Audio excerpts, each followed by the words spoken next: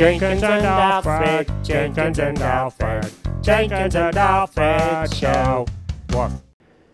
Jenkins and Alfred, part 164, Visits and Friends. In the last episode, things happened. In this episode, the fellas went somewhere.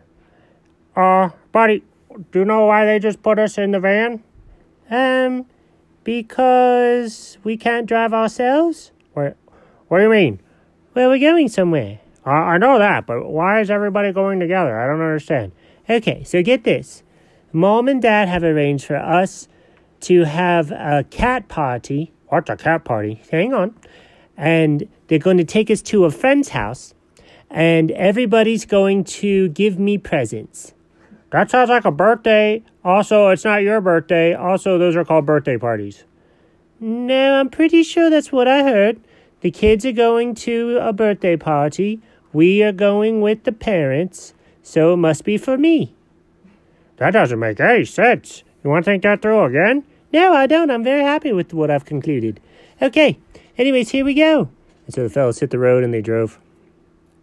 And the mom and dad dropped the kids and the pets off. And Jenkins goes, "This is wonderful. Wait a minute. I'm not turning 11. What's going on? Wait, that's not a picture of a cat. Wait, there's no tuna. I'm starting to sense this is not my birthday."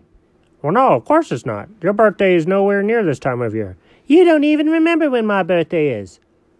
Well, that's true. But I do know we've celebrated it since November. So you got that going.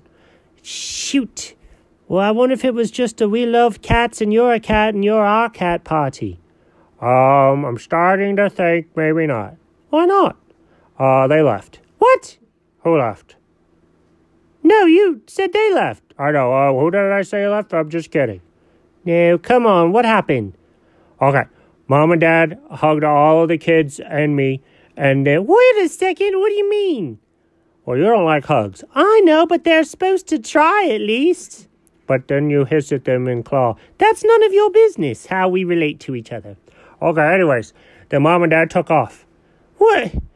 So it's not a cat party? No. So we're just stuck here? Yes. Also, there's another big dog. Oh, great. Oh, what a joy. Good time for old Jenkins. Meanwhile, Mom and Dad went somewhere and then they came back. And they got back and Jenkins goes, "Wait, it's about time you got back. Where's my cat party? I got no presents. I've got no tuna. Some people think it's for this little girl here. This isn't even our house." And, of course, all the mom and dad could hear was, "Wow, wow, wow, wow." And the dad said, "I bet this is because we didn't hug him earlier." And the mom said, "He doesn't even like hugs. Why would we do that?"